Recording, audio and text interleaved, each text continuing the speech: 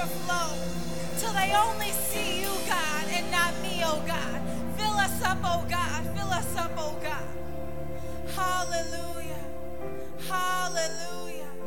Father, we thank you for your presence in this place, oh God. We thank you for your glory, God, because we want more of you, God. We want more of your power, oh God. We want more of your glory, God. We need you like never before, oh God. We need you, God. So, Father, have your way in this place. Move by your Spirit, God. Do whatever it is that you want to do in this place, oh God. Have your way in me, oh God. Have your way, oh God. Father God, so that they would hear you, oh God. Open our ears, oh God, to hear what the Spirit is saying. Open our eyes, oh God, to see what it is that you are doing, oh God. And we give you all the glory, God. We give you all the honor, oh God, because it is due your name and your name alone. So, Father, we bless your name. We thank you for who you are, oh God. We thank you for your sweet, sweet presence. And it is in Jesus' name we pray. Amen. Hallelujah. Hallelujah. In case you don't know me, my name is Minister Akia, and I have the ultimate pleasure of being able to share with you all the word this morning. This evening. I don't take it lightly. I thank God for our bishop who has given me this opportunity, and his beautiful, fabulous wife, Sister Cavalia. Thank you.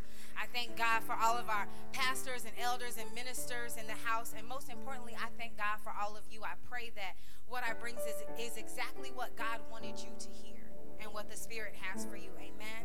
So we're going to start with the word, and you can stay standing for the reading of the word. We're going to go to Galatians 5, verse 2. Amen. And I'll give you a moment to get it.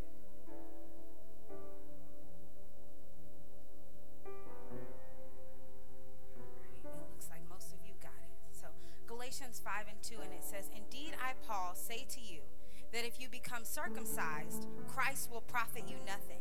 And I testify again to every man who becomes circumcised that he is a debtor to keep the whole law.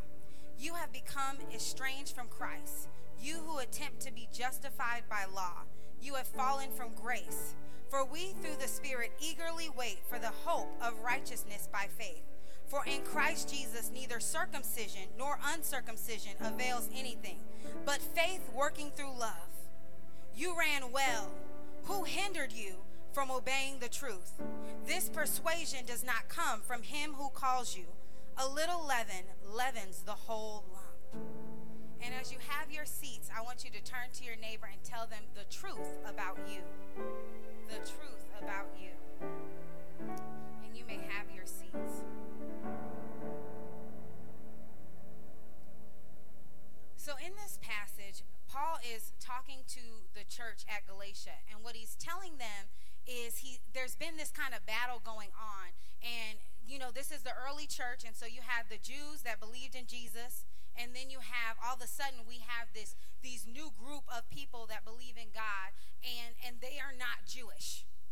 And if you know anything about the Jewish culture or the Israelites, you had to be born into their lineage to be an Israelite or to be accepted. And every once in a while there was exceptions made. And when they made exceptions in the Old Testament, you would see like when they got married outside of the Israelite line or the Hebrew line, and they married like a Canaanite, or they married somebody who was not in the Israel's bloodline, you would see that they would ask them to be circumcised. Right? We've seen that with Joseph's sister when she was raped and her father said, okay, they're going to get married. Then what happened was they said, okay, everybody needs to get circumcised. Your whole family line needs to be circumcised, because circumcision was a part of saying that you are a part of us, right? You are a part of us, so you are circumcised. And so here we are in the New Testament, and Paul is talking to the church there in Galatia, and he's telling them, you know, that the Gentiles don't have to be circumcised.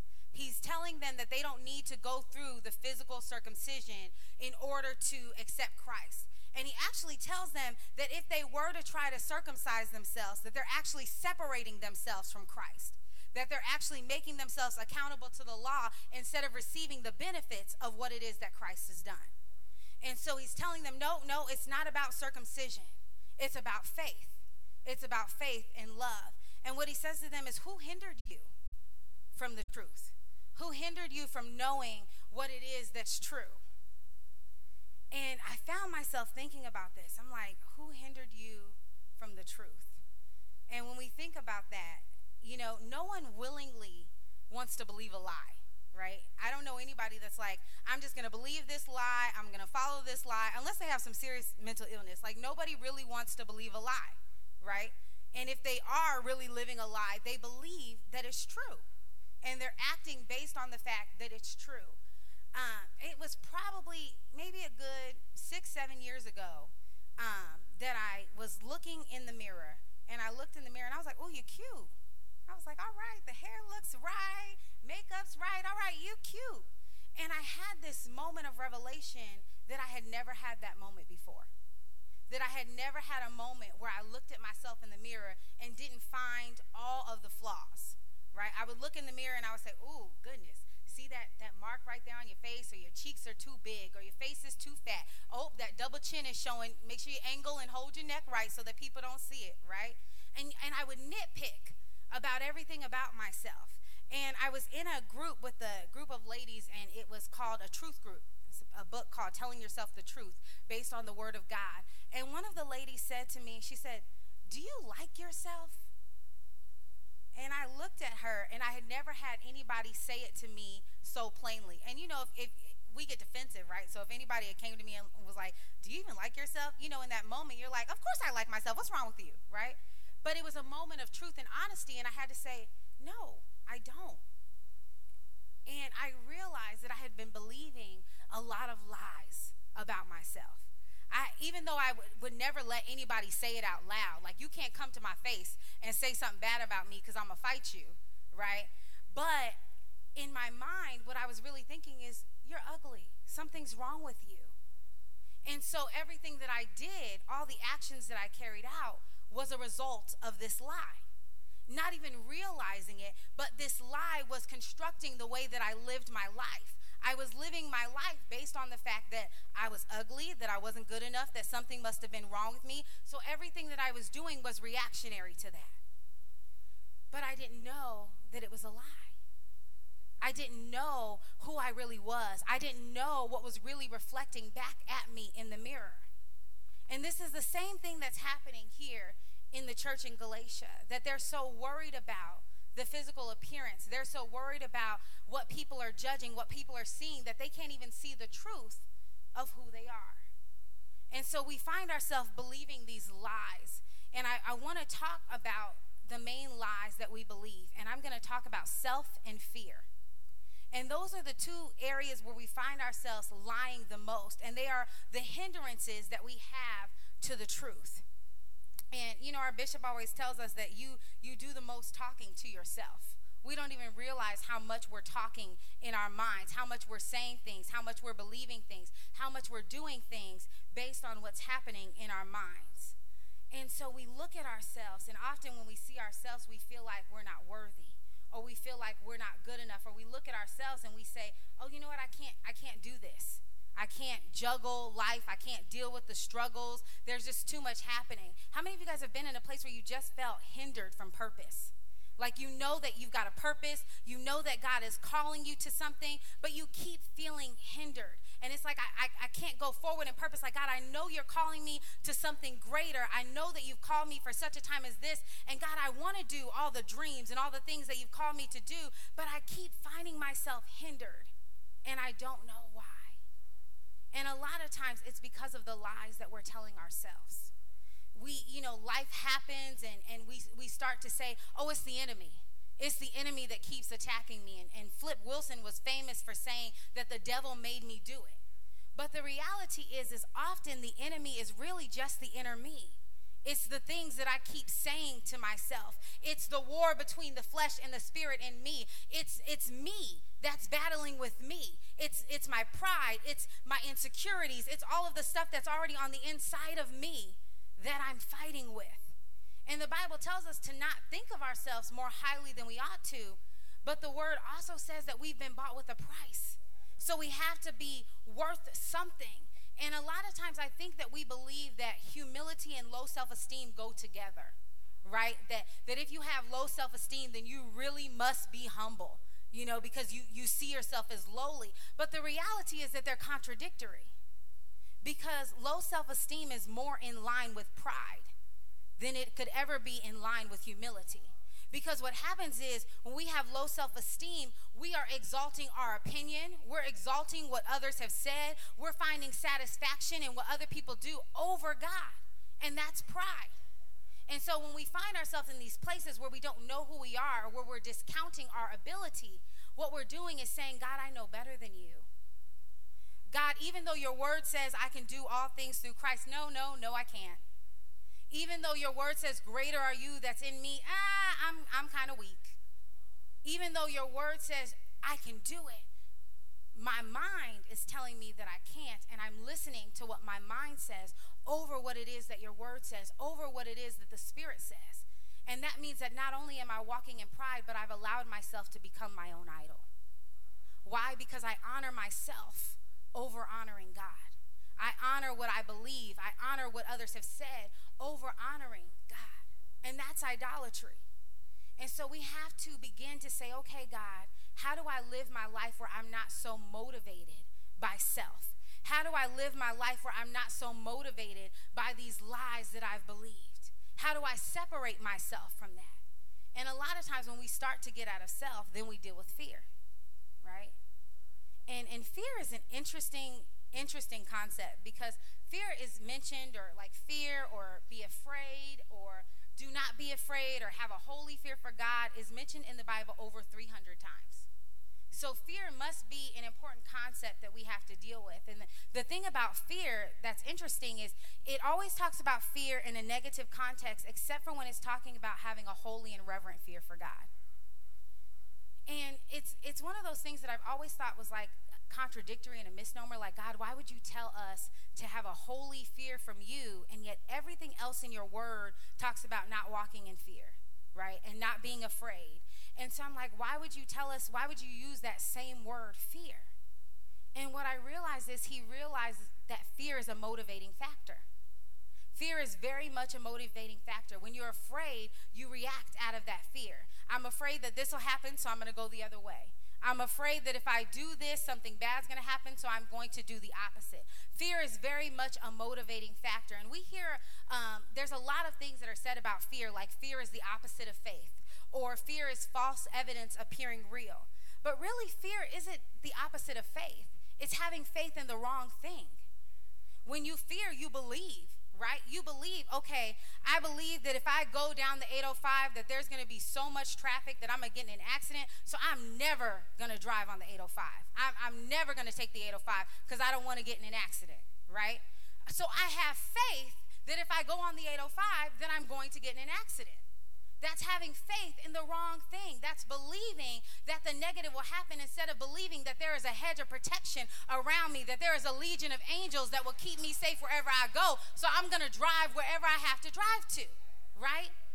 So fear is not this opposite thing of faith. It's just become a place where we're believing in the wrong thing. We've allowed what we fear. We've allowed what people say. We allow those things to speak more loudly and more evident in our life than we allow the Spirit of God. It becomes our truth. And our truth becomes grounded in fear instead of in what God says. We have more faith.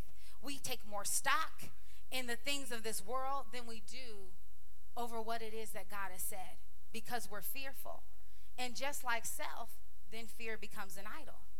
Why? Because I'm not motivated by what the Spirit of God says. I'm motivated based on my fears. I move based on my fears. I do actions, I live and I breathe based on my fears instead of living and breathing based on what the Spirit has said. I'm doing the opposite of what God has called me to do because I'm afraid. And the reality is I should be so afraid of God and who he is that I dare not dishonor him. I dare not disobey him. Why? Because I know that he's sovereign. He has the final say, that he is the almighty, all-powerful God, and what he says shall be, and that's it. But we find ourselves walking in these lies and walking in these untruths, and it reminds me of the story in Numbers 13 and 14. And it's a very familiar passage to most of us that have been going to church for a little while. We've heard the story. And what happens is Moses tells Israelites. He gets 12 leaders, and he says, I want you to go and spy out the promised land. I want you to spy out the land that God has promised us. So he tells them, go. He says, look for what kind of people are there. Look what kind of fruit is there. Look at the land. I want y'all to go check out this land and bring me back a report. And so they go to the land, they look around, and they all come back. And 10 out of the 12 say, well, they all actually said it was good. They said the land was great. They said the fruit was huge. They said, indeed, the land flows with milk and honey. But 10 out of the 12 said, we can't do this.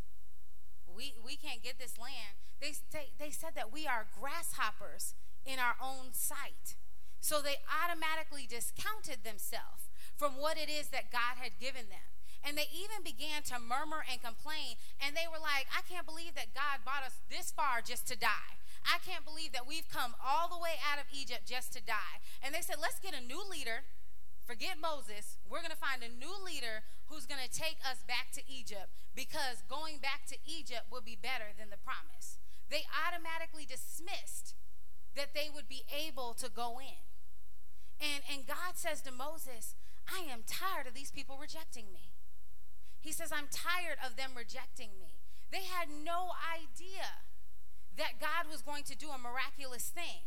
Instead, they kept looking at themselves. They kept looking at their own abilities. They kept looking at their ability to fight, their ability to stand against the enemy. They kept looking at what was in them and forgot about who's in God. And we do that so often. It's like God calls us to something, and I'm one of those people, like I'm a planner. Right? Like, I like to have a plan of attack. I like to know how I'm going to do this. So immediately when God's like, okay, Akia, I've called you to do this. I'm like, okay. So God's called me to do this. In order to do that, I need to do this, this, this, and this. Right? So I heard God. I heard what he told me to do. And I create a plan that's going to take me from A to Z of how to get there. Because based on what I know and based on how the world works, this is how I'm going to get there. So I start walking and moving in the plan. And I'm like, all right. And it doesn't go right ever. It just doesn't. It never goes right. I'm like, okay, God, this is what you said. And in order for me to get what you said, this is what needs to happen. And it doesn't happen. And I'm like, God, I'm doing what it is that you said. I'm trying to make it happen. But I'm trying to make it happen my way. I'm trying to make it happen based on what I know, based on how I think the world works. I'm trying to make it happen based on how I can make things happen. And I'm looking at me instead of the miracle of God. And often we look at ourselves to fulfill God's plan and purpose for our life. We look at our own ability. And the word is so beautiful, because what the word of God says to us is that we are insufficient in and of ourselves. But our sufficiency is in God. And too often we try to believe that we're supposed to be independent. We're supposed to have it all together. We're supposed to, be smooth operators. Everything is supposed to go well. And I've always wanted to be that person.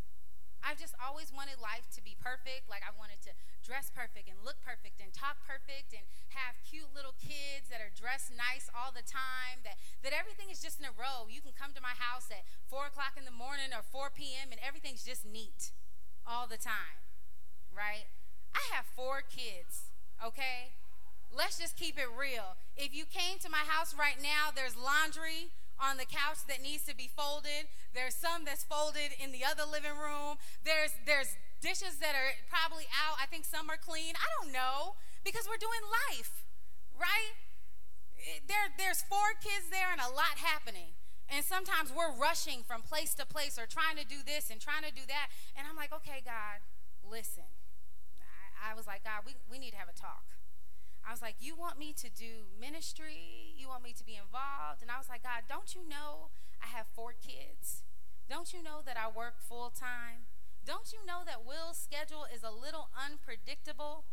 Do you not know who I am? Like, I'm not the neatest person. I don't have it all together yet. So maybe you just want to sit me on a back burner, because it's not all right. And it's like, God's like, no, I want to use you where you are. I want to take your mess and show that it's me and not you. But what happens is we look at our own ability. We look at what I can do, and so we say, God, you can only use me based on my capacity. God, you can only use me based on what I can do myself. Instead of saying, God, do whatever you want to do with me, however it is that you want to do with me, because you're God. The reality is, if we look at the story of what happens when the Israelites do cross over into Jericho, is God's like, watch what I do. Yeah, I know you guys are small. Yeah, I know that they're bigger. Yes, I know that they're stronger, but watch what I do. And so when it's time and a whole generation has passed, and they finally are listening to Joshua and Caleb, and they're like, all right, we're going to do this. The minute that they step into the water, the minute that they decide we're going to take the first step and do what you've called us to do, the waters part. The minute that they say, God, I don't think we can, I don't know how we can, but we're going to take the step because you told us to, the waters part. And so many times we are unwilling to take the step. We don't ever see the waters part. We don't ever see miracles happen. We don't ever see God do miraculous things because we're unwilling to take the step. We've already counted ourselves out. We've already said, you know what, God, I'm not good enough. I don't have it in me. I don't have the ability. I can't walk in the places that you've called me to walk, so I'm just going to stay back here. Matter of fact, I'll return to bondage because it'll be easier for me to live in bondage than it will be for me to achieve this promise that you said you have for me. So we lock ourselves up in this bound place. We believe the fears. We believe the self-doubt. We believe the lies, and we tell God, no, I can't. I can't do it, not knowing that if we would just take the step, that a miracle is right there. That if we would just take the step, that God is going to do something that is beyond what we can ask or think. And it's funny because if you ask any Christian, and you ask them, like, seriously, do you want the abundant life that God has for you? Do you want the exceedingly abundantly above all that you can ask, think, or imagine? And every believer will be like, yes, I want it. But the reality is if God's going to do something that is beyond what we could ask, think, or imagine, that means we can't plan it out. Because if it's beyond what I could ask, think, or imagine, my plan won't get me there. Because what I would think can't ever get me to what's beyond what I'm capable of thinking of, right? So that means that it has to be outside of me. It has to be outside of the way that I would do things. It has to be outside of the limitations. If God has a call upon your life and you're fully capable of it, it's not God's call. Because the reality is that what he's called you to do exceeds your own ability. It exceeds your own ability. And sometimes we get tapped out and we say, God, look, I can't do anymore. I don't have the capability. I struggle. I'm not there yet in life. You know what, God? I'm just going to take a step back. And we do it so often. We count ourselves out. And we say, I'll just sit here and wait. And then, God, if you have everything lined up in a row, then I'll start stepping out, right? If I can see the way you're going to do everything, then I'll start stepping out. It's like we tell God, part the waters first, and then I'll walk. Let me see you part the waters, and then I'll decide to move in what it is that you've called me to do. But that's not faith. That's not trusting him. That's not believing. We're more comfortable with what things look like than what it actually needs to be. And that's what was going on in Galatians. They said, we want to see an outward sign. We want to know that people are in covenant with you. We want to know that they've done something physical, something that we can count on. We want to know what it is that we believe. And that's exactly why, if you look at the children of Israel, when Moses went up on the mountain and they told Aaron, make us a god. They said, get all the gold together and make us an idol. Make us something that we can worship and thank for getting us out of Egypt. They wanted something that they could see instead of relying in the unseen God who had actually done it for them. And that's what we do. We want so much to have what we can see. So much to have what we can touch, so much to have what this world system says, that we won't even take the step of faith to rely on God. And what Paul was telling the church in Galatians is that if it's based on what you can see, if it's based on what you know to do, if it's based on your plan, what you've done is separate yourself from the power of Christ. You said, I don't have any need of Christ because I can do what I need to do in and of myself.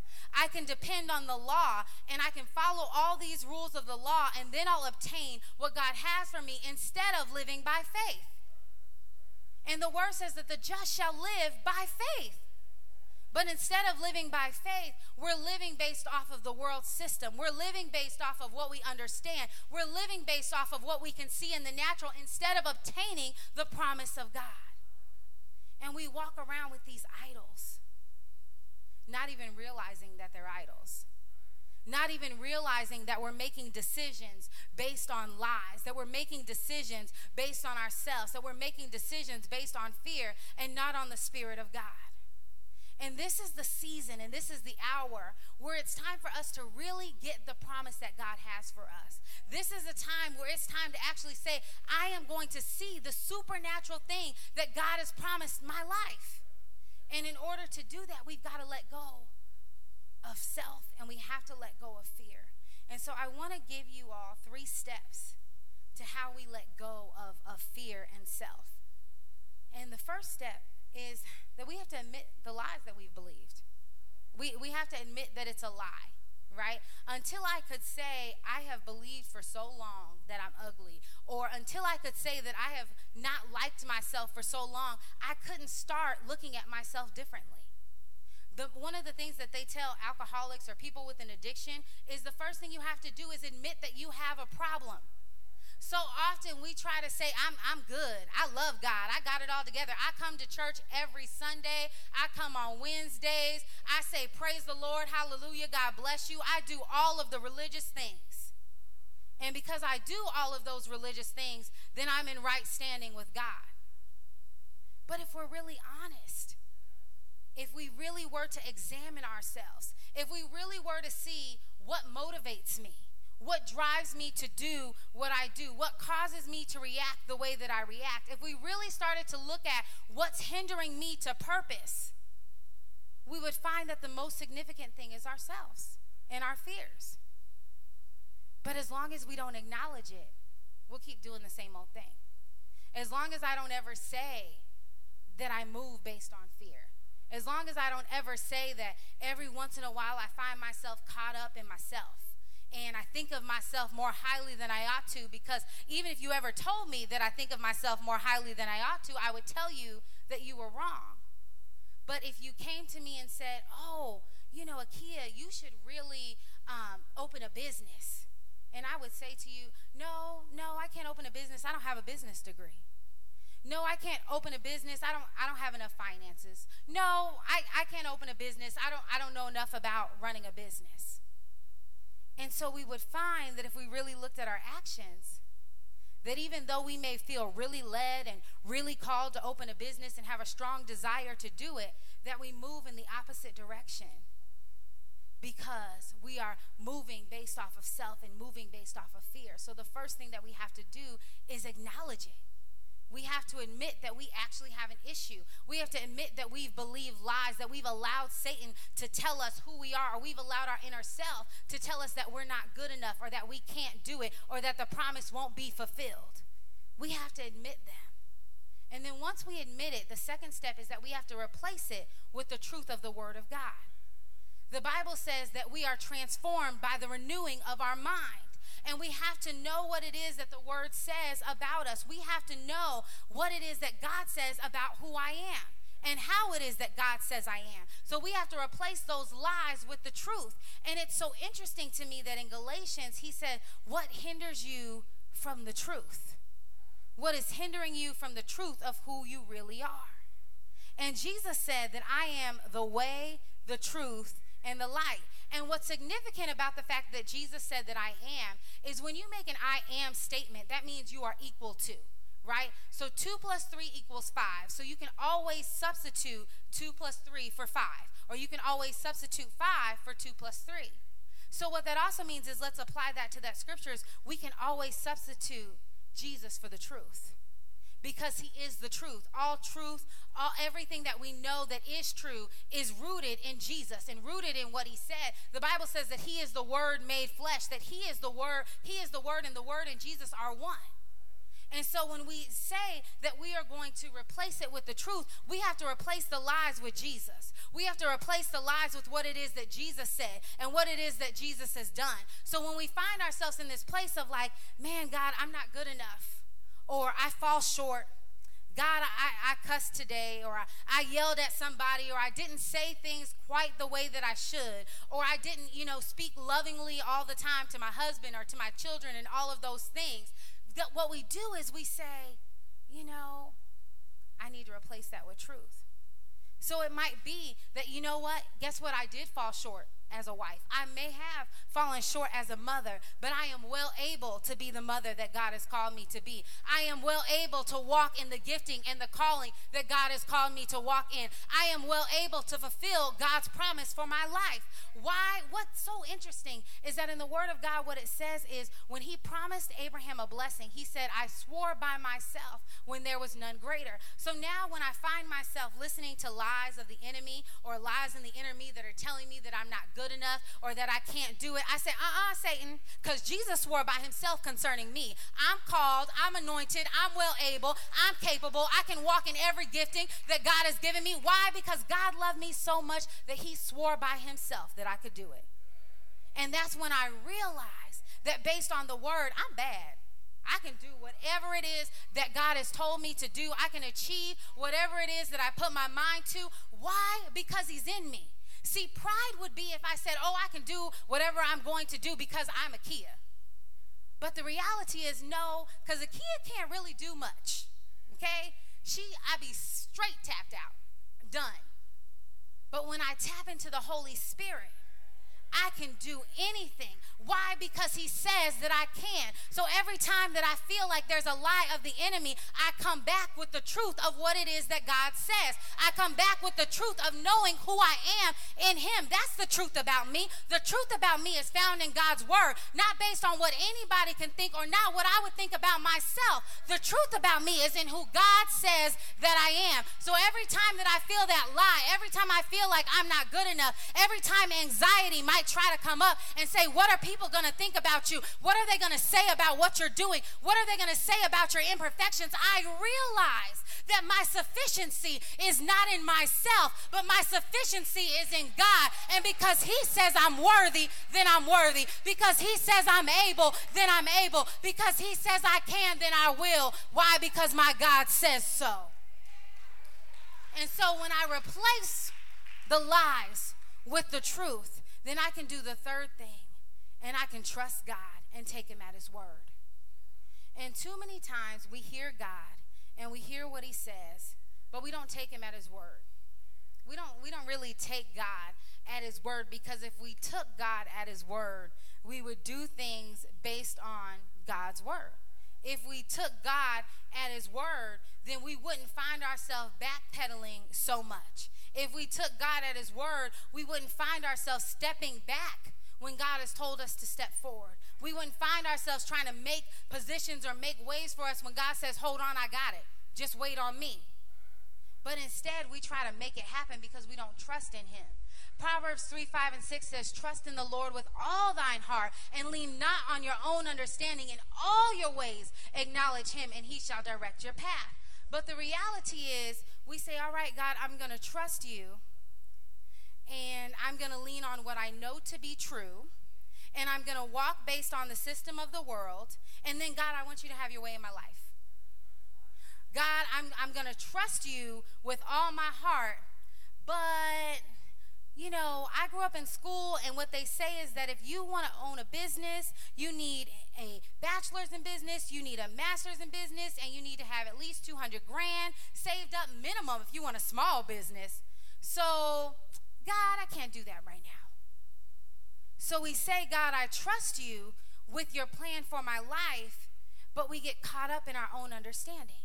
We get caught up in our own system of thinking because we've been taught for so long that this leads to that if I do this, then I'll get that. So if I get circumcised, then I'll be righteous. If I go to church every Sunday, then I'll be righteous. If I follow all the rules and look good and look like I have it all together, then I'll be righteous. If I come to church on Sunday and my skirt comes to my ankles and I say hallelujah, praise the Lord whenever I'm supposed to, then everything in my life will be right. Because I'm following the system of understanding.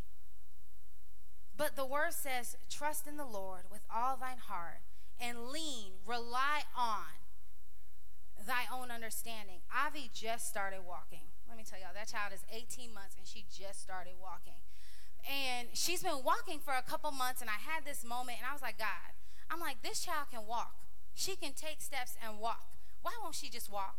I'm like, God, why won't she just walk? Why won't she let go of stuff? Why won't she just let it go? And Avi was the type that if she could find something to hold on to, she was going to hold on to. She wanted to lean on it. And the Holy Spirit said to me, Avi's trying to show y'all what to do. What happens is we get to a place and a point in our life where we feel like we shouldn't have to lean on anybody, where we shouldn't even have to lean on God. We get to this place, and it's like when like when a child turns 18 and you're like, all right, you're on your own now, right? That tradition that says we're just going to push them out and let them figure out life on their own, instead of saying, you know what, you might need to lean on me. You might need to still walk and have a dependency on me. And what I realized was, whereas I really wanted Avi to walk and I really wanted her to stop leaning on things, the reality is we need to lean on God. But instead, we lean on ourselves. We lean on our own ability. We want to let go and be free and independent, not realizing that you can never achieve big dreams if you're not leaned on something. You have to be leaned on God. You have to lean on what he says. And then what you have to do is say, okay, God, in all my ways, I'm going to acknowledge you and you'll direct my path. But we're going to go back a little bit where it says, trust in the Lord and lean not on your own understanding. In all thy ways, acknowledge him. Lean not on thy own understanding. In all thy ways, acknowledge him. Lean not on thy own understanding. In all thy ways, acknowledge him. So that means if I'm going to lean and rely on God, then I can't move based on the way that I see the world. That if I'm going to lean and rely on God, I can't move based on Akia's understanding. That if I'm going to lean and rely on God because his ways are higher and his thoughts are deeper and he knows better than I know, and if I want to walk in the higher levels and the deeper depths of what it is that he has for me, then I've got to let go of the way that I think the world should be. I've got to let go of the way that I think God should move in my life. I've got to let go of the way that I feel like, God, if you want to operate in me, that this has to lead to that. I've got to let that go. And that's what really trusting in God looks like. I wish that it was like a microwave thing, right? I wish that I could tell you that changing your thought process and renewing your mind is like a snap thing. Right? Especially because I am a part of the millennial generation. I didn't really want to admit that. Me and Franklin had a lot of fights about me being a millennial. He had to show me that I am a millennial. And so I realized, though, that I'm like a snap, quick person.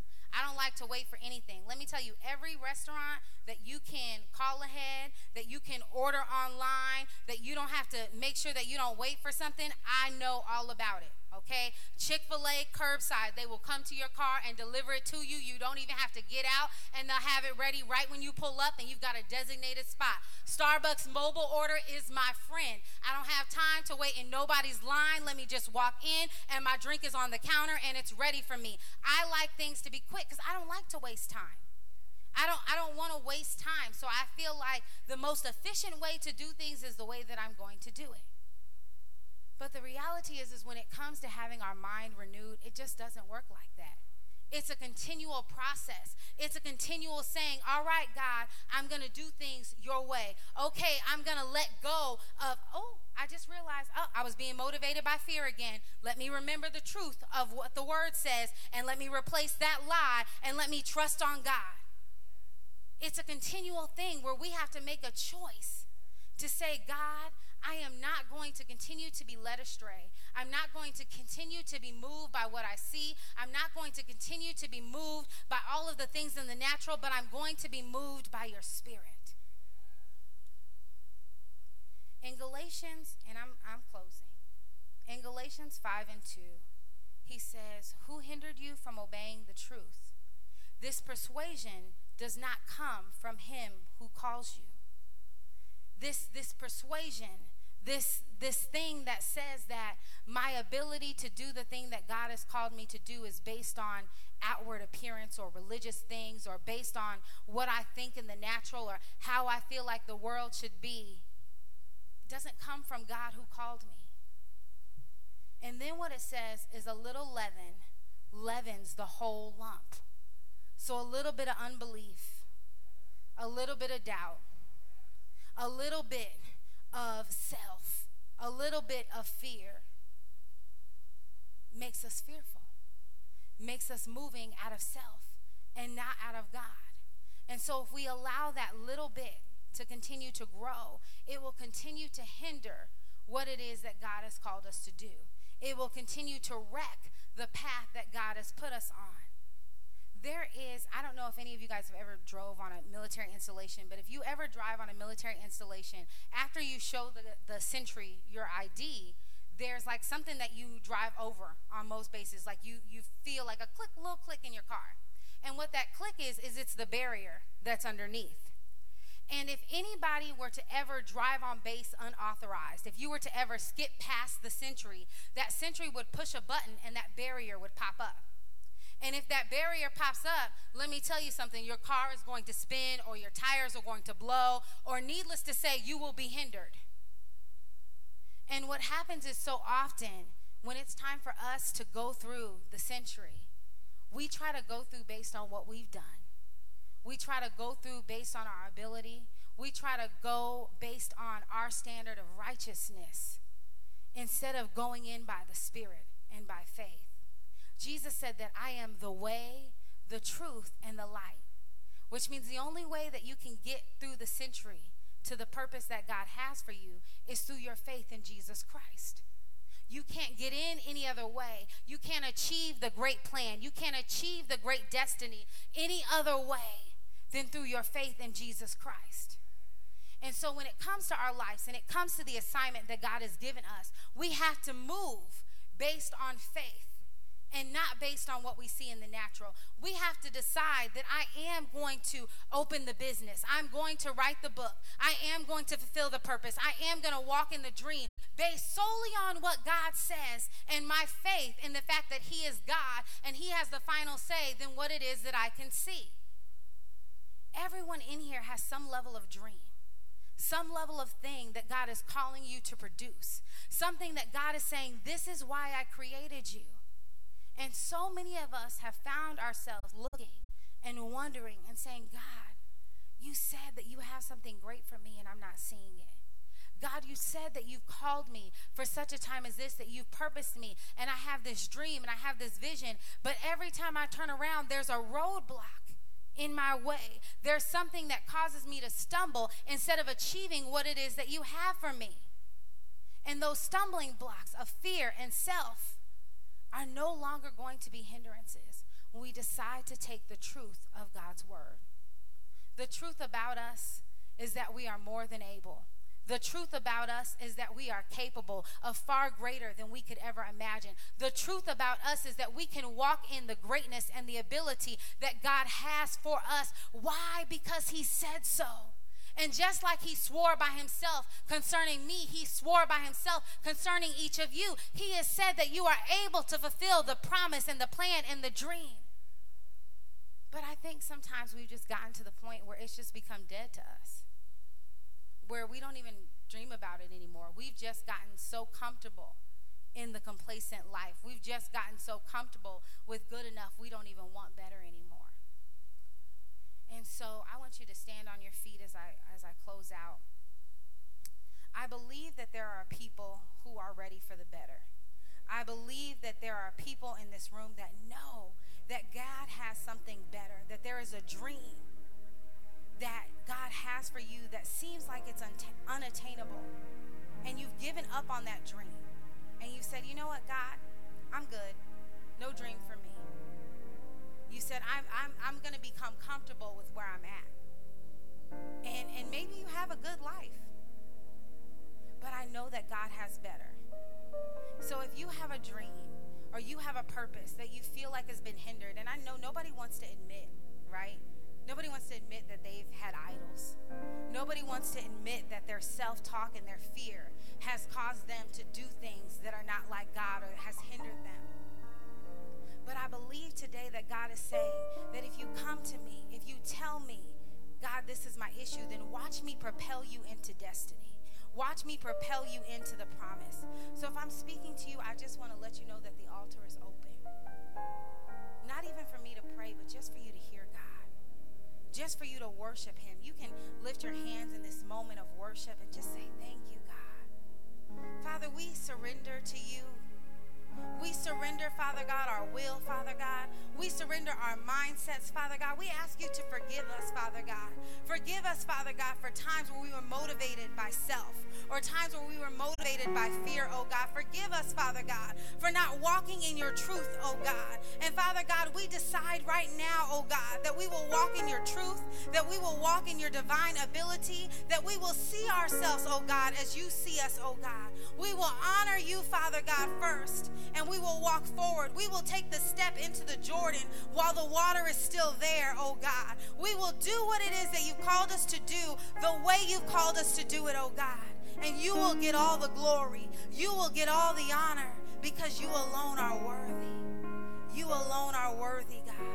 So we thank you and we give you all the praise. We thank you, oh God. We thank you, God, for what you're doing in our lives. We thank you, God, that you swore by yourself concerning us, oh God. We thank you that you are bringing it to pass, oh God. And it is in Jesus' name we pray. Amen.